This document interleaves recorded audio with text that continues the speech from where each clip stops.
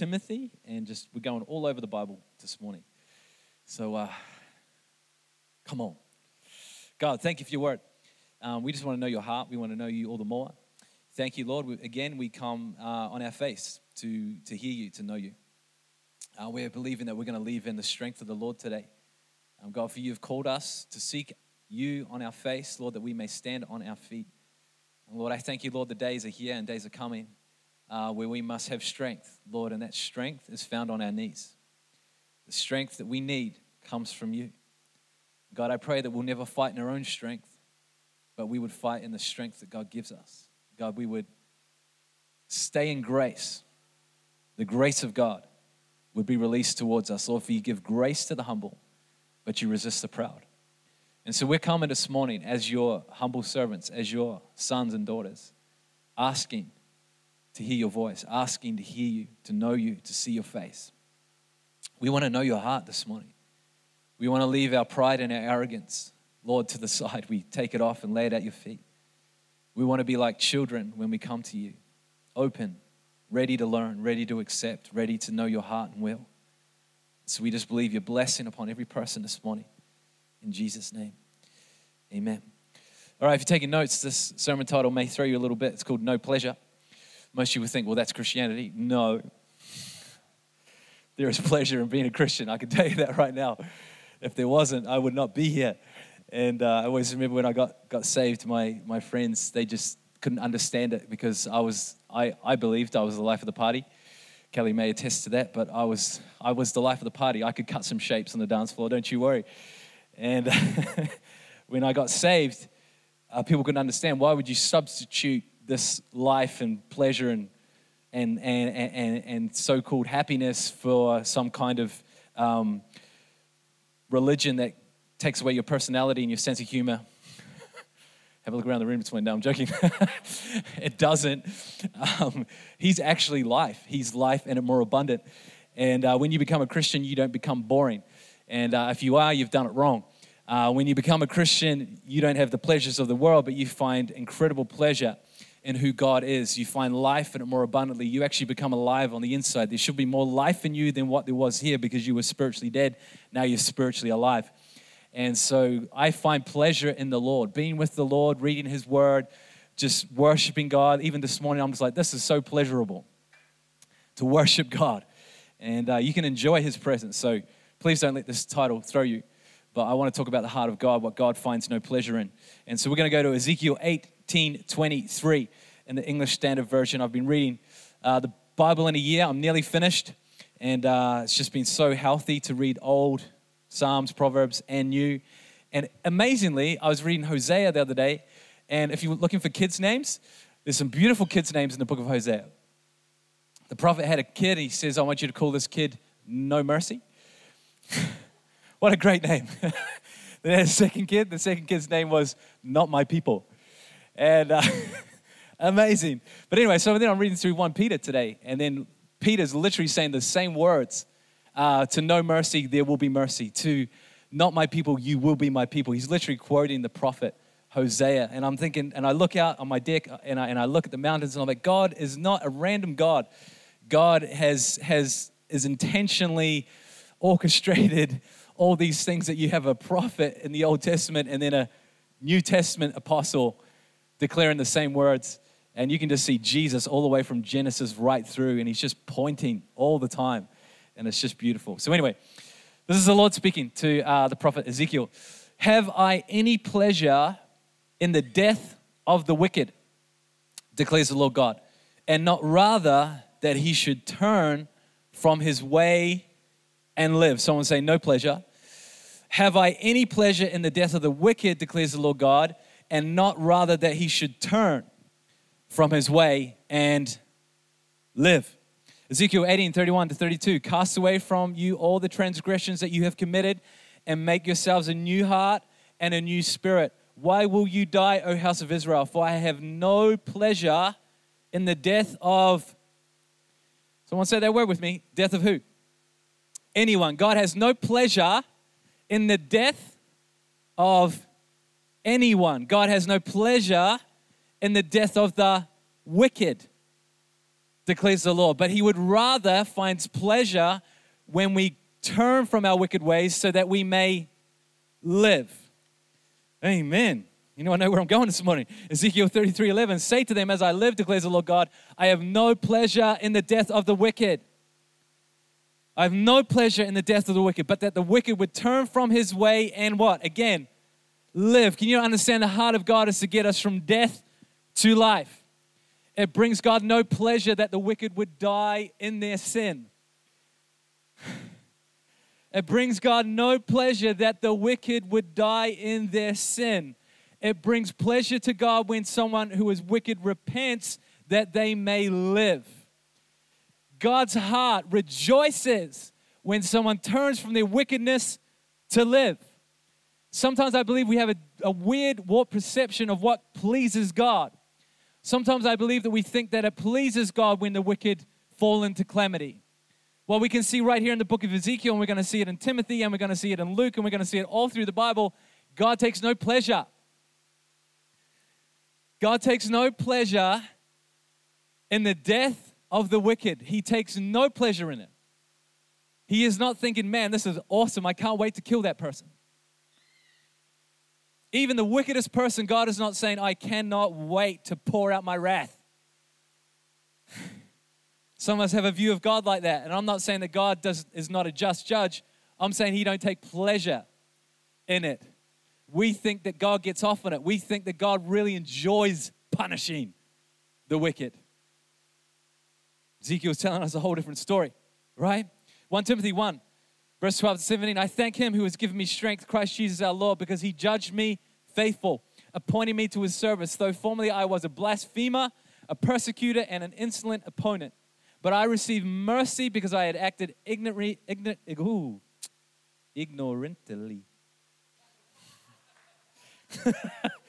was good, eh? That was good. Come on. In unbelief, and the grace of our Lord overflowed with me with faith and love that are in Christ Jesus. This saint is trustworthy. Come on. This is Paul talking to his spiritual son, Timothy. This saint is trustworthy and deserving of half acceptance. Full acceptance that Christ Jesus came into the world to save sinners. Why is he come in the world to save sinners? Because he takes no pleasure in the perishing of the wicked. Jesus Christ came into the world. This is why I love Christmas. This is why I love Christmas, because everyone gets off the weird stuff and they get back to Jesus being sent. God sending his son, for God so loved the world.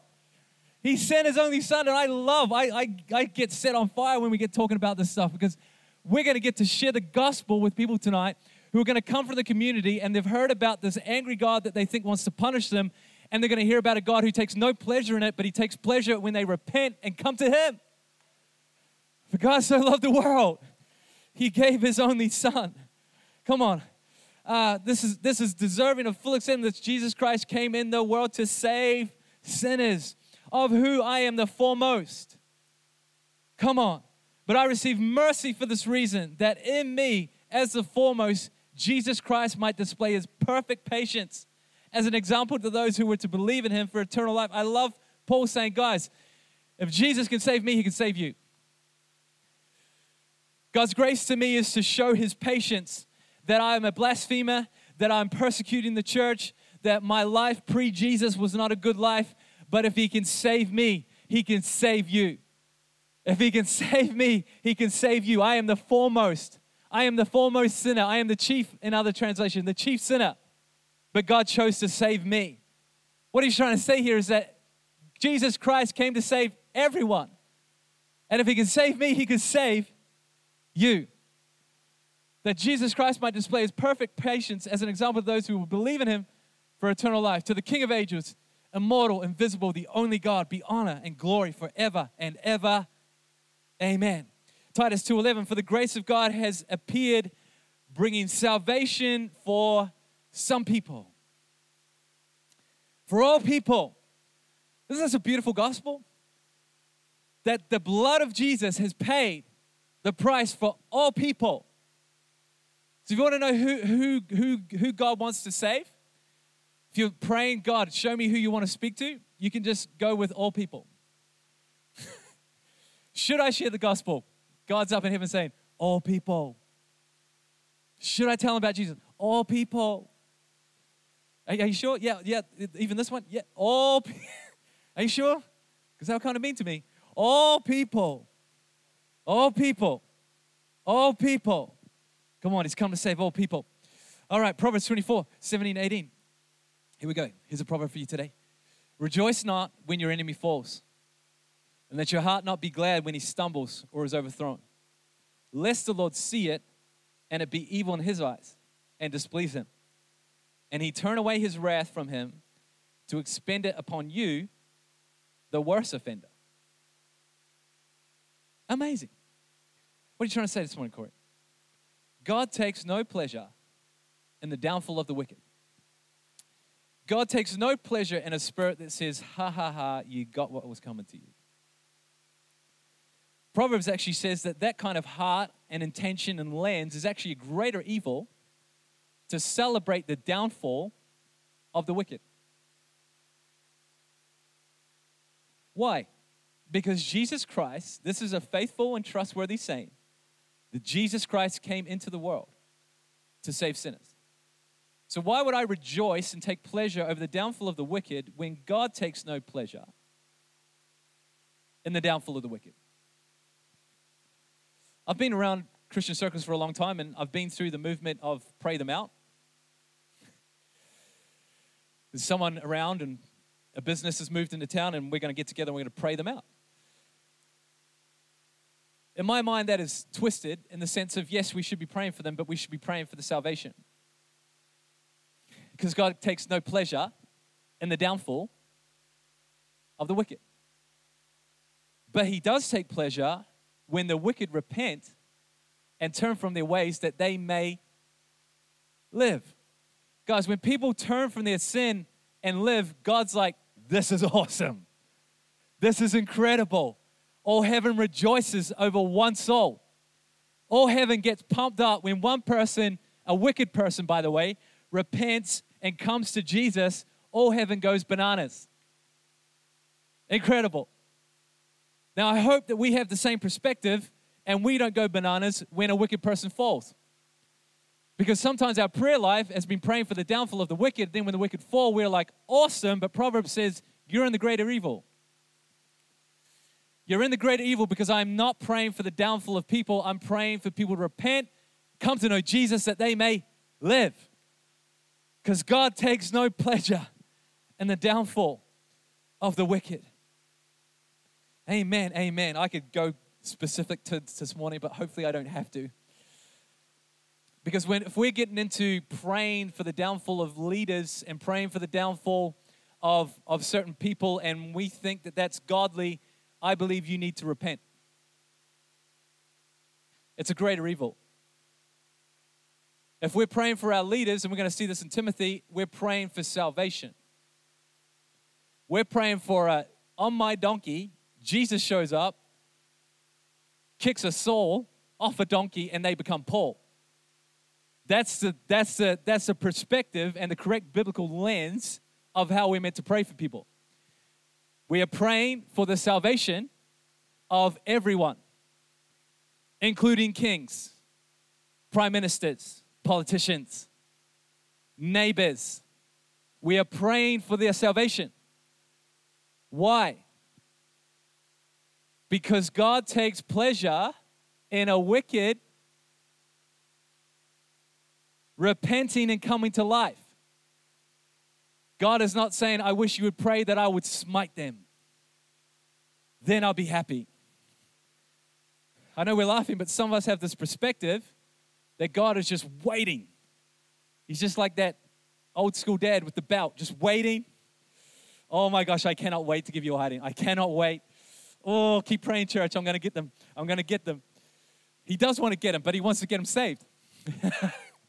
Is anyone with me this morning?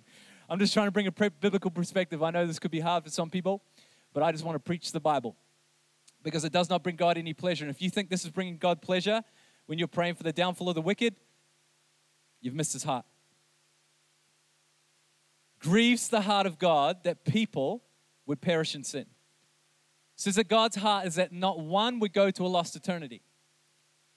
God is not up there saying, yes, 3,000 people went to hell today. And so they should. He sent his only son that no one would have to go there. Do you think now that he sent his only begotten son, purely light, no sin in him whatsoever, becomes a substitute for the wicked, did everything he can that no one would go to a lost eternity, and now all of a sudden he's like, I'm stoked people are going to hell. It brings him no pleasure when the souls of human beings go to a lost eternity. He came to save the wicked. He came to save the wicked. He takes no pleasure in the loss of souls, but it brings God great pleasure when people come to him. Amen. For God so loved the world that he sent his only son. Do we even understand the lengths that God went to? This is why I love the Christmas story. The lengths God went to save humanity. It makes no sense that he would go through those lengths and then be stoked to punish and send people to hell. He has done everything he can by sending his son that no one needs to go to a lost eternity. Now we understand that God is a God of justice and God is true, and if you don't repent of your sin, yes, unfortunately, it's a lost eternity you're going to. But that's your choice, not God's. And God is not celebrating over you if you go there. Does this make sense? Sorry, I'm just trying to be super honest. God loves you. God's made a way, but you still have a choice. All right? Hence the reason we need to preach the gospel, so people can make a decision, right? Because how can they choose if they've never heard? Faith comes by hearing, hearing by the word of God.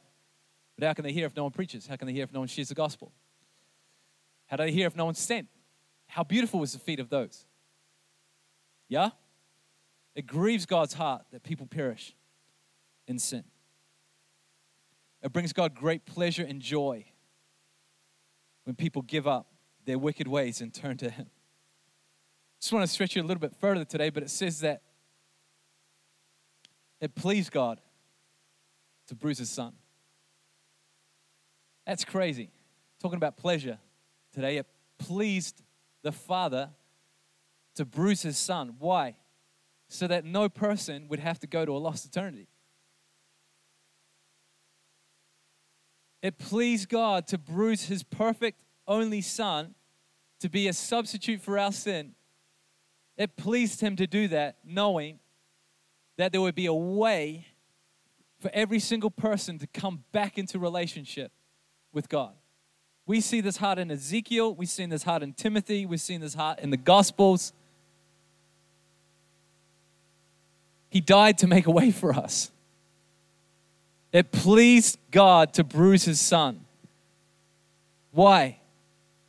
That people would not perish in their wickedness, but would have a chance to turn back to him. This is making any sense this morning. I don't know, but this is just the gospel. Right? That's why in Timothy's context, he says to pray for anyone. Let's go to 1 Timothy 2. This is just after he's just said that this is a trustworthy and faithful saying, just in case you think it's my opinion and not in the Bible. First of all, then, I urge that supplications, prayers, and intercessions and thanksgiving be made for... Ooh, that's very inclusive.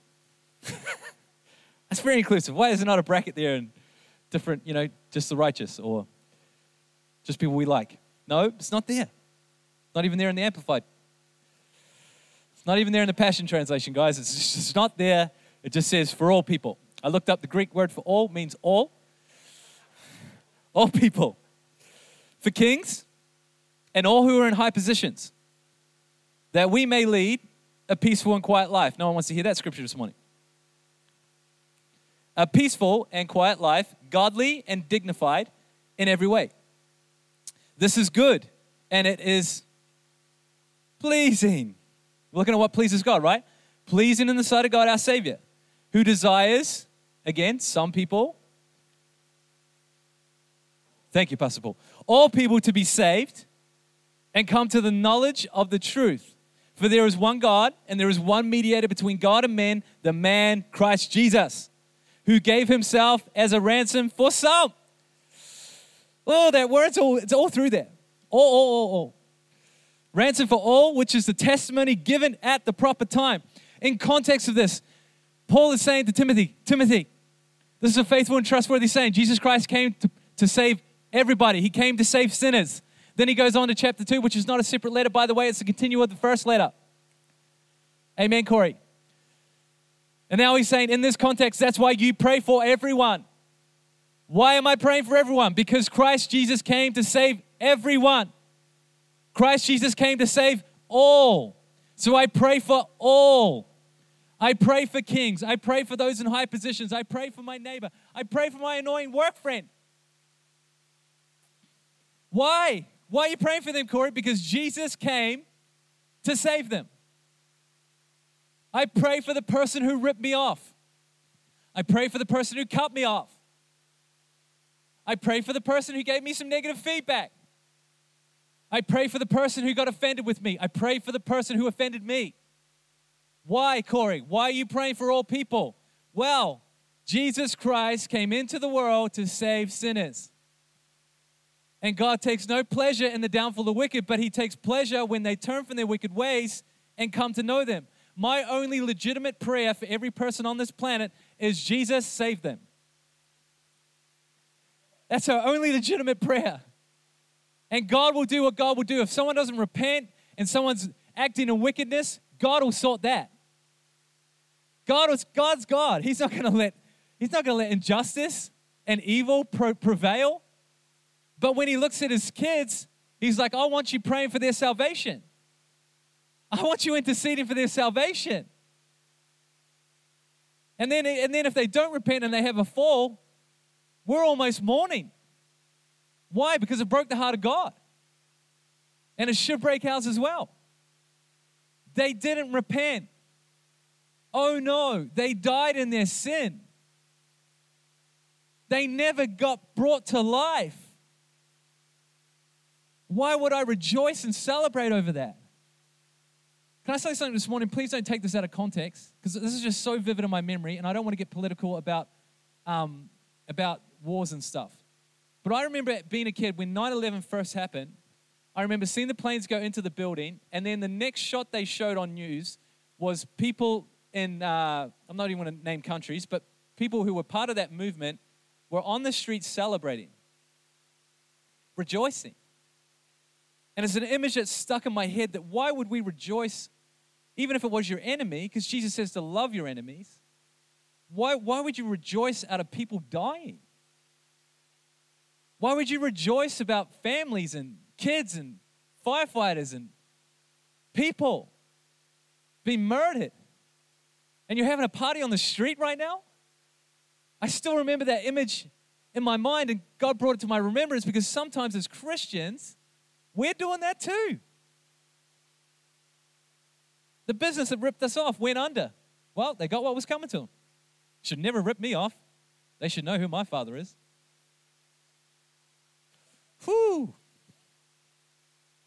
Come on, that's not our seat. That's the seat of the judge. That's Jesus and Jesus alone. Our heart is, God, they ripped me off. Can you save them? I just pray for them. I pray they come to know you. I've got like a really antagonistic friend. I'm just praying for them. I've got an antagonistic like family member. And I'm praying. I'm like, Jesus, just save them. Just, oh, come on. Just save them. You knock them off. In your loving kindness, knock them off. And blind them with your light, Because that's my own legitimate prayer. And do you know what that does? This is sort of tailing in with last week. It keeps me humble. Keeps me on my face praying and interceding. Especially for those who I don't get on with. Especially for those that have hurt me. I can't afford to get in a proud, arrogant attitude saying God's going to smite you. No, God has no pleasure in that. God has pleasure when we turn and repent and they come to life. Got to make sure you keep your heart soft, friend, especially in the day that we're living in. There is a lot of hardness of heart. And it's legitimate because we're angry and we're annoyed and that shouldn't be happening. And I get all those things. I'm not belittling it. But if I start switching into I'm the eternal judge, I've missed it. I'll pray for that person to turn. I'll be on my knees. That's a legitimate prayer before the Lord. God, I'm praying for the salvation of that leader. Open her eyes. His eyes. Their eyes. All eyes. Come on, because it's for everyone. It's for everyone. Come on. It's just biblical to pray for everyone. That's what Paul is trying to tell his spiritual son. Hey, I'm going to die. I'm going to be with the Lord. You're going to be running the church, and I need to know I need you to understand a few foundational things. Jesus Christ came to save everyone, and you should be praying for everyone for that reason. Come on, Jesus. We want to see revival. We're going to be praying for people's salvation. That's what it is. That's what it is. That's what it looks like. Come on. Did I do 1 Timothy? I did. Did I do 1 Timothy 2, verse 1 to 6? Got 3 minutes 30. Is that a countdown clock? You guys are giving me no time this morning. Okay. So you got what's coming to your spirit is evil in the sight of the Lord. It's actually a greater wrong. Right. Okay. Yeah, I'll skip all that. I'm skipping a lot of stuff, you guys. Probably best that I'm skipping it, to be honest. Okay, so I want to switch it slightly. Let's look at what God actually finds pleasure in.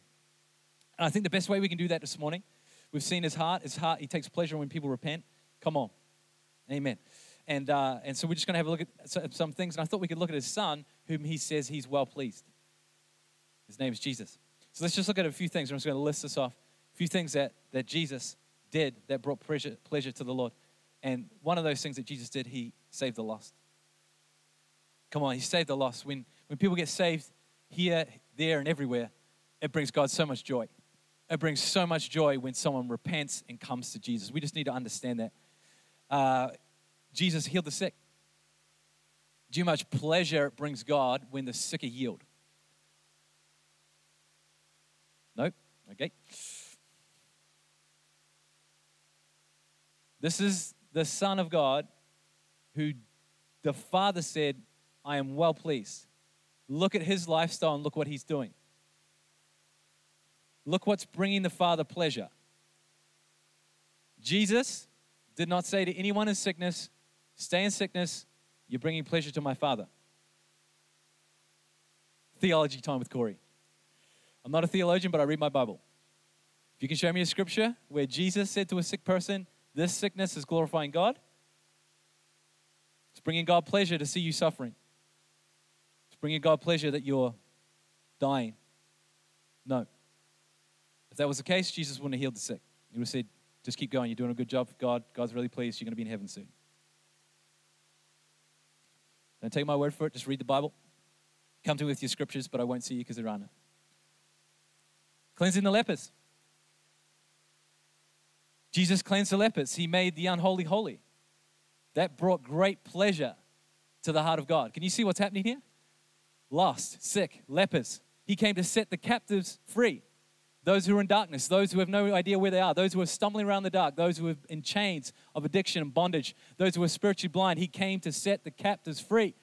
That's what brings pleasure to the heart of God. Showing grace, showing mercy, revealing the Father to people, reconciliation in families and marriages and relationships brings pleasure to God. You forgiving someone brings pleasure to God. Did you know that? You choosing to forgive brings pleasure to God. Jesus says, love your enemies. He says, the lads come to him and say, how many times I've got to forgive people? 70 times 7. Don't work that out. It's not meant to be an actual number. It means you just keep forgiving. Just keep forgiving. That brings pleasure to the heart of God. When you are wronged, and even I was reading about this in Peter. When you're wronged unjustly and you live with it in silence and offer it up to the Lord, it says it brings pleasure to the heart of God. But it brings no pleasure if you've been punished for sin. But if you have been treated unjustly and you are choosing to lift the unjust person up before the Lord, that brings great pleasure before God. We all know the saying, pray for your enemies, right? Yeah? It's actually biblical to pray for people who wrong you. It brings great pleasure to God. Jesus, he binded up the brokenhearted. Man, he says, a bruised reed he will not snap. God is so gentle yet so powerful, but if someone comes to him bending, he will not break them. He's kind. He's compassionate. He's loving, he's merciful. And it brings him pleasure to see the brokenhearted bind it up. Amen? The Bible declares that Jesus came to destroy the works of the devil. What did we just see Jesus destroy? Sickness, cleanse lepers, raise the dead, set the captives free. Come on. That's what brings God pleasure. Do you want to know what brings God pleasure? When we destroy the works of the devil. It'd be another whole message to understand what the works of the devil are. But you can see everything Jesus did, he was destroying works of the devil. Yep. So, here's my recap. Stop praying for the downfall of people and start praying for the downfall of sin in your life. Stop praying for the downfall of people and start praying for the downfall of sin in your life. First, remove the plank out of your own eye, then you can take out the speck of your brother's eye. What am I saying? Stop praying for the downfall of people. Stop praying for people's salvation. Stop praying for the blind to see, the deaf to hear. Stop praying for the lepers to be cleansed. Stop praying for the lost to be found. Stop praying for people to be forgiven and show mercy and show grace. Stop praying for reconciliation. Stop praying for healthy marriages. Stop praying for all those things. Amen? Come on. Stop praying for addiction to come off. Stop praying for apathy to be torn off. Stop praying and walking in holiness. We're so fixated on everyone else's wickedness, but we're not walking in our own holiness. What does holiness look like? Holiness looks like praying for your enemies. God, I thank you for their salvation. Even though they're doing wicked things, I pray, Lord, I'm not praying for your blessing upon them. I'm not praying for they will continue. I'm praying that you would save them. Ooh, that's a strong prayer. That's a prayer the Lord will listen to, I believe. Start forgiving, start loving, start rejoicing, start praising. All these things bring great pleasure to God. When we live in a way where we release heaven and destroy hell, we are bringing pleasure to God. You say, well, how do I do that? When someone gets saved, they literally get plundered from hell and populated into heaven. That's why we're praying. Because we don't want the enemy having any more souls. We want to give them to the one who purchased them. His name is Jesus. And so we are praying for the salvation of our city. We are praying for the salvation of our nation. We are praying for the salvation of our leaders. That is our only legitimate prayer. God, save our city, save our nation, save our government. Not downfall, downfall, downfall, downfall. Smite, smite, smite, smite. No. Brings God no pleasure when people perish in their sin and in their wickedness. It brings God great pleasure when someone repents and comes to him. Amen? Luke 5:15, verse 1. Now the tax collectors and sinners were all drawing near to him. Amazing, guys. Who's drawing near to him? Sinners. Well, I'm looking forward to the day when a sinner feels drawn to this place. We'll be shocked if they walk in the door because we're praying for them to go away. Can I just go there with you? If we are believing for our city, we're going to have wicked sinners walk in this room. And it's going to matter how you see them. And it could be someone who messed with you during the week. Do you know, touching so many holy cows this morning, but like the gossip, someone walks in. Do you know who that person is? Do you know what they've done? Do you know what they said to me last week? Do you know how much money they owe me? How dare you? Rejoice that they walked into the church today. Amazing. The wicked coming in, repenting. God is so pleased right now. God's stoked. Look at his face. He's so happy. And we're like, oh, I don't know. Shouldn't they pay for what they did? Well, you didn't have to. Thank God I didn't have to. I had a pretty big bill. Thank you, Leo. By the grace of God, I could quite often just stand up here and say I'm the chief of all sinners. I was raised a Christian. I knew better. I can't even say I was ignorant. I was just rebellious. God chose to save me. Wow, thank you, God. I hope I'm going to show that same mercy to the other people who walk in the room, or else I'm just a special case. Kelly would say I'm a special case, but... So the sinners came to him. This man receives sinners and he eats with them. So they told him this parable. What man of you having 100 sheep, if he has lost one of them, does not leave the 99 in the open country and go after the one that is lost until he finds it. And when he has found it, he lays it on his shoulders, rejoicing. And when he comes home, he calls together his friends and his neighbors, saying to them, rejoice with me, church, for I have found my sheep that was lost. Just so I tell you, there will be more joy in heaven. This is where we're going to have to humble ourselves, guys, because we think heaven's really happy with us right now. But there's an even bigger party when a sinner who repents than over 99 righteous persons who need no repentance. I believe God's pleased. I'm not saying that God's upset with us. I believe God is pleased, but we need to have an understanding of how pleased and how much pleasure it brings God when a lost person comes in to know him. That's incredible. It actually brings God pleasure. It brings God pleasure when people come to him. Last scriptures, you guys can play the keyboard and I'll go for another 20 minutes. Now it came to pass when the time had come for him to be received up. This is the prodigal son, right? No, it's not. It's not the prodigal son. Why haven't I got the prodigal son in there? The elder brother did not rejoice over the prodigal son coming home. He was quite happy with the downfall of his brother because it meant more for him.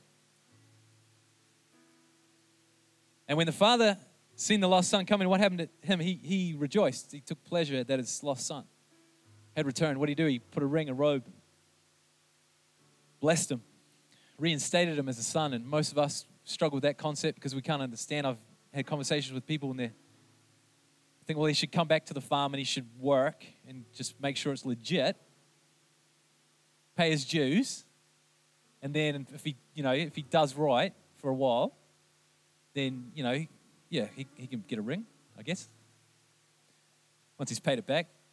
That's our version of the story. It offends us because we don't like that someone would get off with something. Because we think God's heart is pleased to punish someone. We would like to see people grovel. And sometimes even our repentance message is a little bit twisted. We like to see people grovel before the Lord.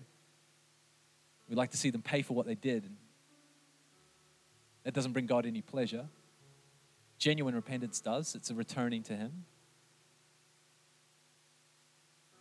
The son had a speech prepared. He had a grovel that he wanted to present to the father. The father stopped him midway through and gave him a hug.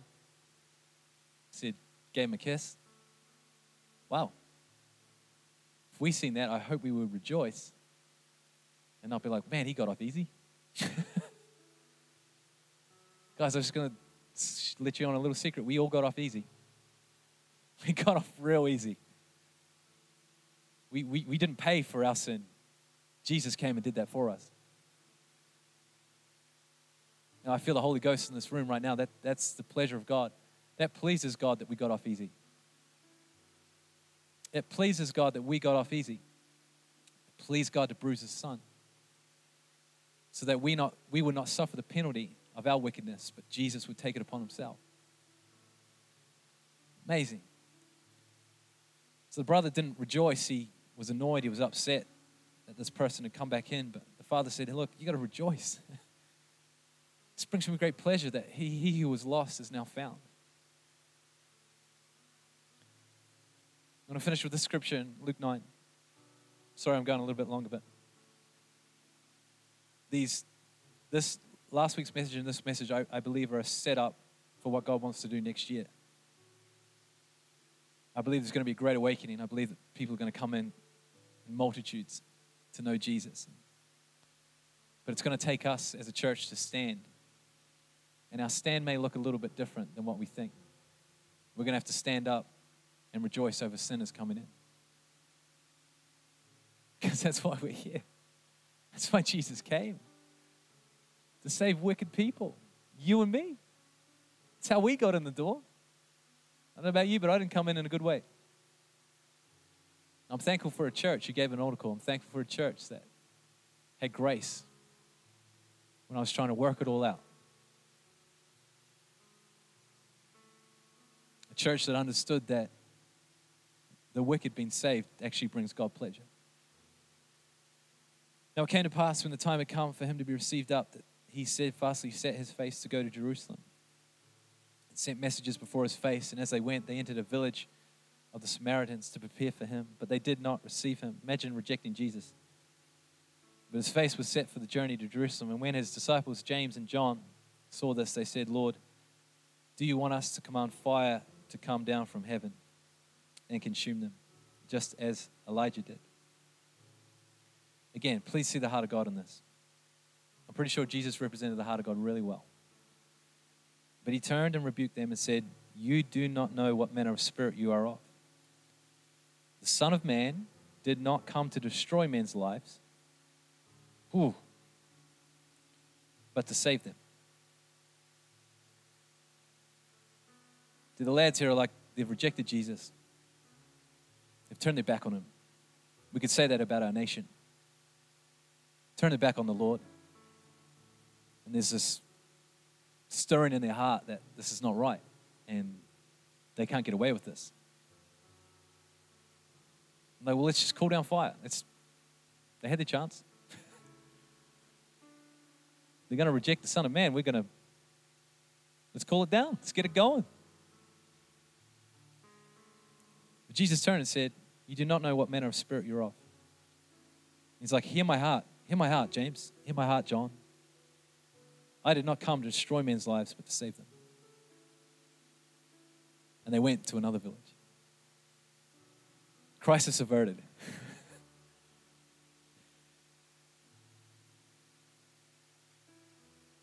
Jesus did not come to destroy men's lives, but to save them.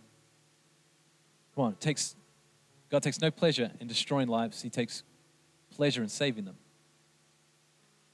And I believe that if this is God's church and he's the head and we're the body, we should take pleasure in what he takes pleasure in. God takes pleasure in saving lives. He does not take pleasure in destroying lives.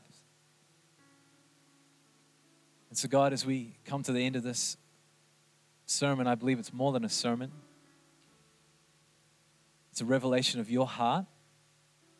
And I believe a way that we are called to live in this day and age. Because Lord, I can see plenty of reasons to call down fire. But none of the reasons are valid. Because you did not come to destroy, you came to save. And Lord, I believe that judgment is yours and yours alone. And it even says that you put people in positions. And so we're just humbling ourselves before you, genuinely. We don't agree with things that have been said and past, but we do agree that you've come to save the lost.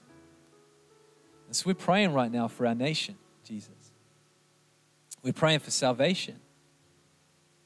We're praying for the turning of wickedness, the repentance that leads to you. Because your heart is that we live. Your heart is that New Zealand lives. Your heart is to save and seek that which was lost. And so God, we rejoice over the souls that have been saved, are being saved, and are going to be saved. God, we make it our full-time occupation to destroy the devil and release heaven. Because Jesus, you are manifested to destroy the works of the devil. And so God, when we see people saved, healed, delivered, set free, reconciled, forgiven, turning, repenting, God, it brings so much pleasure to you. And God, we want to experience pleasure for what you experience pleasure in. God, for some of us, this may be a humble prayer to just switch our heart, to pray for an enemy.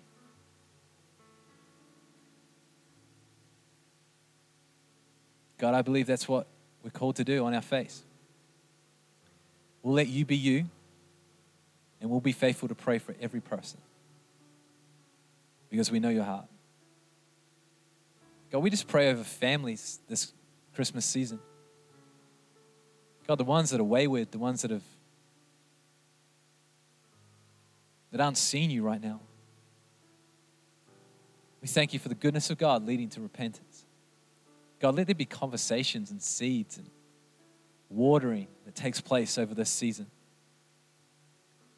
God, even between couples that are in a rough spot in their marriage right now, there would be seeds of love and forgiveness and grace and compassion. Because your heart is for us to be together. Marriage is your idea. We will not let the devil have his way in families and marriages. That brings no pleasure to you. But reconciliation, love, forgiveness, the lost sons and daughters coming home, that brings you great pleasure. So we believe, Lord, for this season, we believe for family, wholeness, strong families, strong marriages, addiction being broken off of individuals' lives, the uplifting of your Son over this season brings you great pleasure. The worship of your saints, the sharing of the gospel. God, we rejoice. We rejoice, and we thank you for the future. We thank you, Lord, that you've given us a hope and a future. God, we're going to make an intentional decision to rejoice, to celebrate when the lost are found, when the wicked turn from their ways. We're going to join in on that party in heaven. Because you did not come to destroy people's lives, you came to save them. I wonder if you're in this room, you don't know Jesus Christ as your Lord and Savior. You came on the right day. I believe you've heard the gospel. God takes no pleasure in the destruction of the wicked, but his heart is that you would turn to him and know him.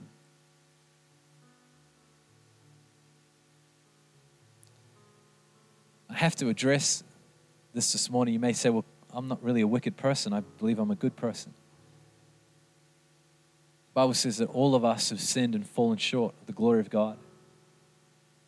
We are all born into sin. Some people are better at restraining and controlling themselves than others, but at the heart of humanity,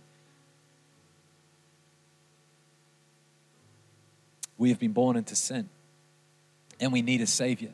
Even the nicest person you know still needs Jesus, because our righteousness before him is no righteousness at all. So we need a Savior. Every single one of us in this room need a Savior. His name is Jesus. He wants to save you. He's not playing hard to get.